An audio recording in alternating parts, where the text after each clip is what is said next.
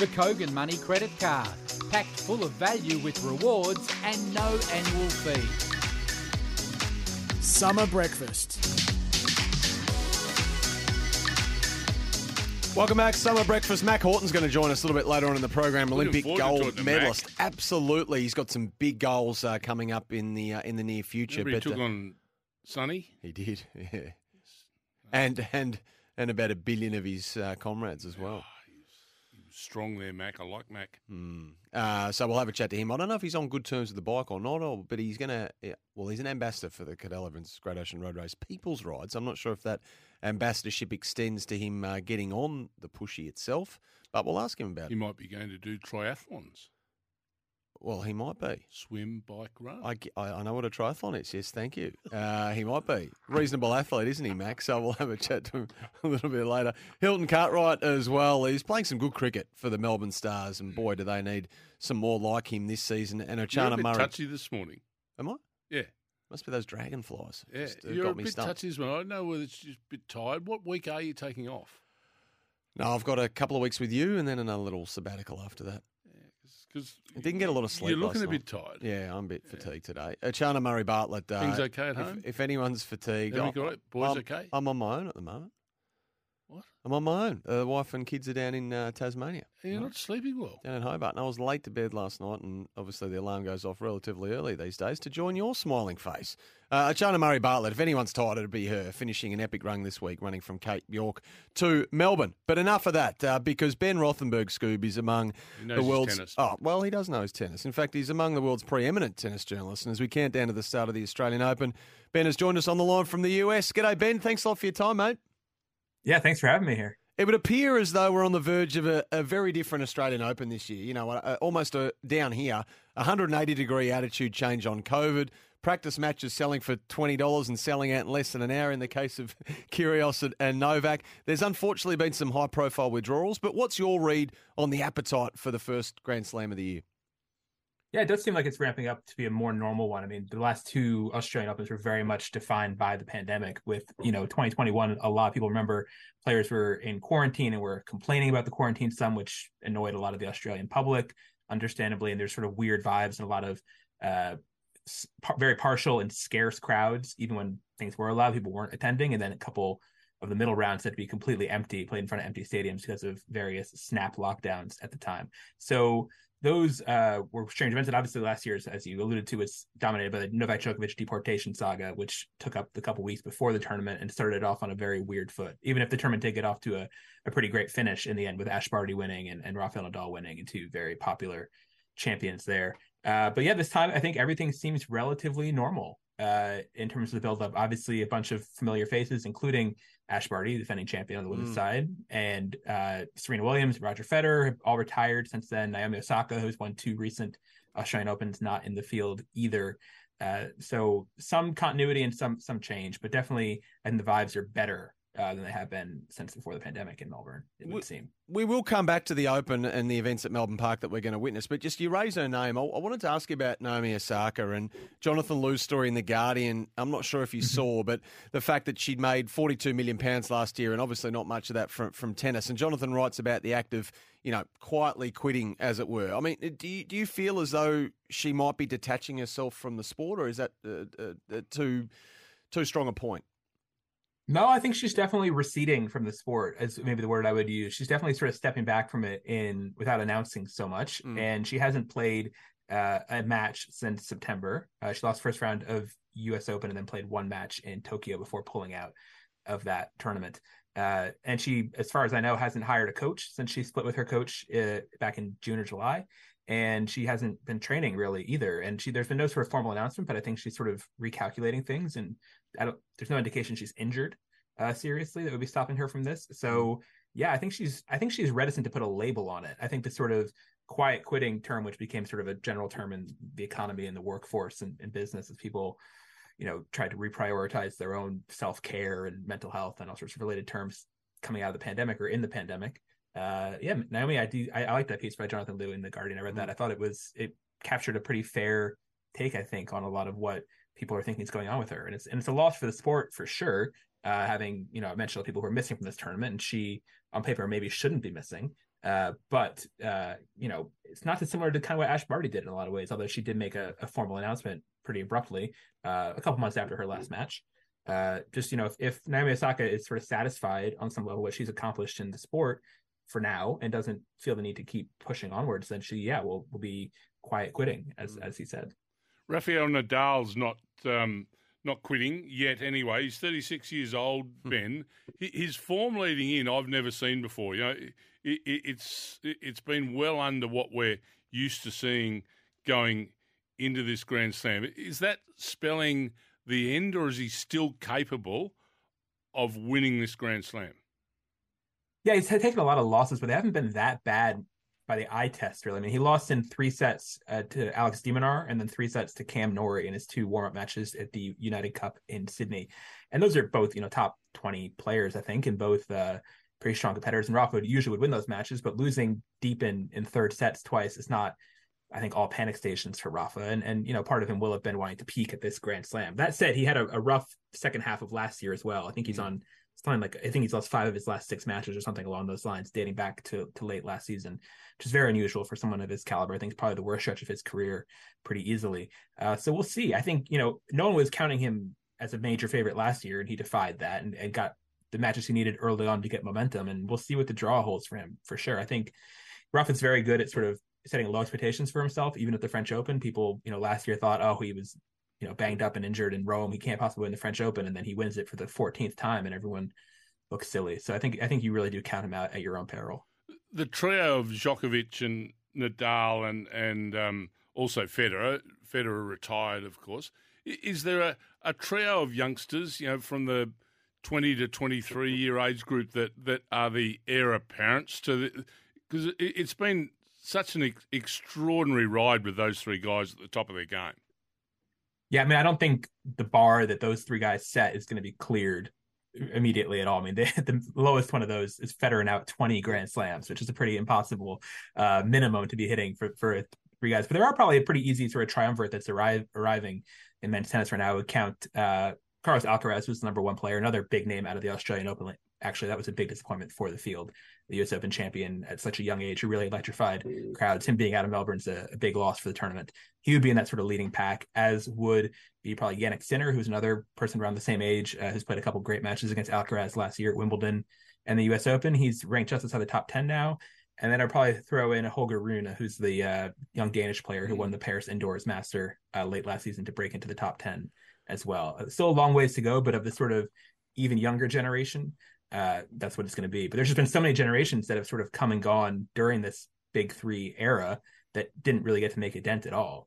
Sort of Grigor Dimitrov, Milos Raonic, Kenny Shikori era was sort of the first group of young guys challenging them. They didn't win any Grand Slams between them. And then the younger group after them, Tsitsipas, Zverev, Medvedev, I think, has 1 Grand Slam between them, and throw Rublev and whoever else in there too. It's been hard to break through. It will get easier for sure as these big 2 guys now left continue to get older, but they're still won 3 of the 4 Grand Slams just last year. We're speaking to leading tennis writer Ben Rothenberg. Ben, I wanted to ask you about the women's side of the draw and your read on that. Obviously, Iga Swiatek is the raging favourite for the bookies for what it's worth, but what's your read on the women's side of the game? Yeah, Iga definitely should be the favorite based on how she played last year, winning 2 Grand Slams and tons of other tournaments and matches. But the conditions, I will say, have not seemed to suit her so far this year. It seems like it's playing a little bit slicker and faster in Australia, at least at the United Cup for sure. And she kind of got her doors blown off in her final match at the United Cup by Jess Pegula, who's the number 3 player in the USA versus Poland semifinal of that tournament. She lost 6-2, 6-2, which was one of the most lopsided losses Iga's taken in a long time. So that's a concerning note for her, and probably doesn't go into Melbourne with her highest confidence because of that. But we'll see how the courts are playing on Rod Laver Arena, especially where you'd presume she'll play pretty much all her matches there. She likes higher bounces. She plays a lot of topspin. She's best on clay. And Wimbledon, for example, is where she struggled the most last year. So a low bouncing slick court could disrupt Iga from her heavy favorite status, and then it could be a much more open field. But if it's playing it all slower, or she can adjust meaningfully well, then I think she's still the person to pick. Now, the highly anticipated Netflix documentary Breakpoint is, of course, about to drop publicly. I know you've laid your eyes on it. Now, am I right to say, looking at some of your tweets, you've been a little bit underwhelmed? I think I just didn't totally know what to expect, and I don't think it was what I was expecting in certain ways. I think it really does sort of show some undercurrent stories, sort of a bit not the headline sort of grabbing stories at all of the 2022 season, which obviously, I traveled all those tournaments they show and covered them. And the big stories, some of we mentioned, Djokovic, the deportation saga is mentioned for like less than a minute in one episode in one of the Australian Open episodes. And then Iga Swiatek's like 37 match winning streak, which happened during the time frame of the show in the first half of the season, not mentioned barely at all.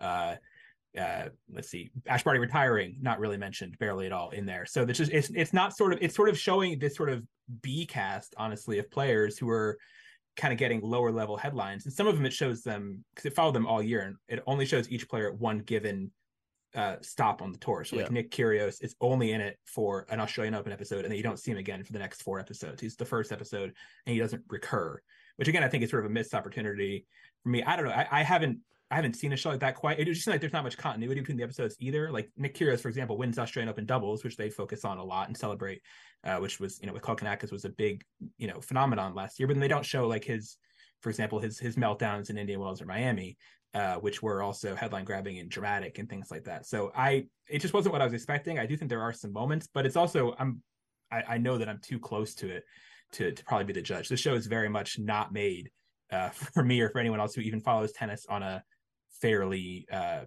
routine basis. I think it's really made people who are pretty brand new to the sport. And I'm assuming it worked like the Drive to Survive, that in that case, drivers and teams had to sign up to be filmed. Now I'm sure that was the same in the tennis world, and I'm assuming Novak just didn't hand himself over to the documentary.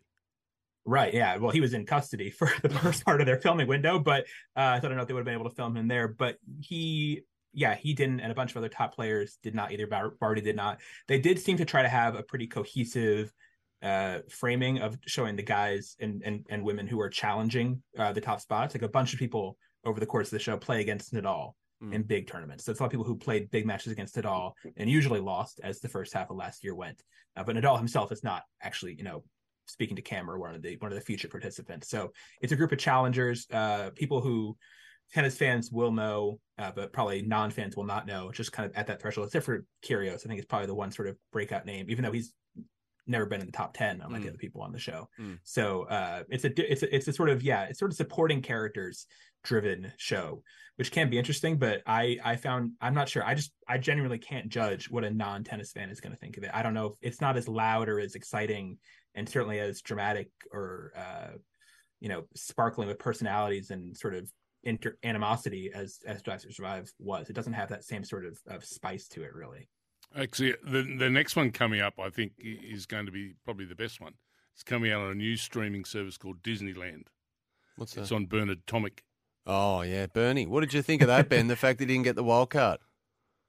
That was I'm not exactly sure what his ranking is right now. I haven't seen him in a while, but I do know he's been playing pretty seriously. He's been playing a lot of ITF events and really the lowest level professional of tennis right now. He's been working his way back. And I guess they thought he wasn't quite to where he wants to be. And obviously, he's burned plenty of bridges in Australian tennis over the course of his days. And maybe they just want to see a bit more from him. But he is still, he has results streaming in constantly if you follow him from these lower level events. So he's still going, but maybe it's not surprising that, he's not going to be one of the, chosen few for Craig Tiley in Tennis Australia. You've been super generous with your time. One last quick one before we let you go. Did I see that the Serena Williams sort of comeback rumours haven't quite fizzled out completely yet? Are they still sort of bubbling away? I think there's a lot of her fans who've been optimistic about that, but I do think she is official. I was just sort of tweeting something about that today. You probably saw that she has officially retired. I was just sort of checking the paperwork. She's taken herself out of the testing protocols for WADA, which make you, put up your whereabouts. You can be found any time of at least one time each day to be randomly tested. She's removed herself from that program when you'd have to be in there for several months in order to just jump back in. So she's not going to show up, say, in Miami in March. She would need a longer runway, and we get a few months warning because she did officially file paperwork to retire, as did Ash Barty. I was looking at the list to remove themselves from the system. So there's been a lot of hopeful people, and she did sort of tease it a bit in September, saying, well, I always like Melbourne and things like that. But she's not making her way back, it seems. I lied. There's just one more. I need a male winner from you and a female winner from you. And obviously the question in this town, in this country, this time of the year is always, can Nick Kyrgios actually go the distance here at Melbourne Park? I mean, he's not my winner pick to win the singles for sure, especially just because of his lead up. I mean, he pulled out of his 2 events, and so we haven't seen him play. He's scheduled to play this practice match that they're selling tickets for with Djokovic on Friday. I'm not sure he's been practicing yet. I haven't seen pictures or anything of him practicing. I maybe missed something, but I'm not sure what his health status is, and who knows if he even makes that practice match. We'll TBD on that. So he's not my pick. I think Djokovic would be the pick for sure. I mean, he wasn't always at his best in Adelaide. He had to save a championship point in the final against Sebastian Korda, but he's been so good down there and does seem to not be too shaken by what happened to him last year. Maybe it'll be different in Melbourne where everything actually did go down for him, but I think the emotional baggage isn't going to trip him up too much, it doesn't seem. And then for the women, it's a lot more open. Maybe pick slightly outside the box if Swiatek's looking shaky. I'll pick Coco Gauff, let's say, who won the Auckland WTA tournament and has had a rising year and would like these faster conditions. 18-year-old American, just a bit of the outside pick. Not doesn't deserve to be betting favorite or anything like that, but I think she's maybe my tip for this. So good to talk to you, mate. Absolute pleasure. Been really generous with your time. And you look fresh here on our Zoom chat. I know your sleep patterns are about to get a little rockier as you watch us from the other side. Exactly. So we've got you while you're fresh. But, mate, really appreciate it. Love your insights and great to talk to you. Cheers. Thanks, guys. Cheers. There's Ben Rothenberg there, one of the world's preeminent tennis journos. Scoob knows it inside and out. And look, we'll see how we go. When the tennis gets cracking and the whips start cracking down at Melbourne Park, we might try to catch him again. Yep, and you can say all the names. And we'll let Ben say all the names, I reckon. We'll just refer to you. You'll have to tackle a few of them because you'll get absolutely no assistance from me whatsoever. Zero. I might have to do some homework, some significant homework. Now, a late change to the rundown. Mac Horton's not going to join us today. He's going to join us tomorrow. I think he was intimidated by your dam swim and he thought, I've got to back out now. And, your prowess in the pond to get that cow, your power, while clothed, just put him off a little bit. So we'll have a chat to the Olympic Games gold medalist tomorrow, ambassador for Cadel Evans Great Ocean Road Race People's Ride. SEN Breakfast, Scoob, you okay? I'm disappointed. Yeah. No, we'll get him tomorrow. Let the appetite grow. We might even have the Ryan Pappenhausen tomorrow as well from the States and his recovery, see how he's going. SEN Breakfast is for the Kogan Money credit card. They all want to talk to us, don't they? Packed full of value. We'll be back after this. Come to the A team.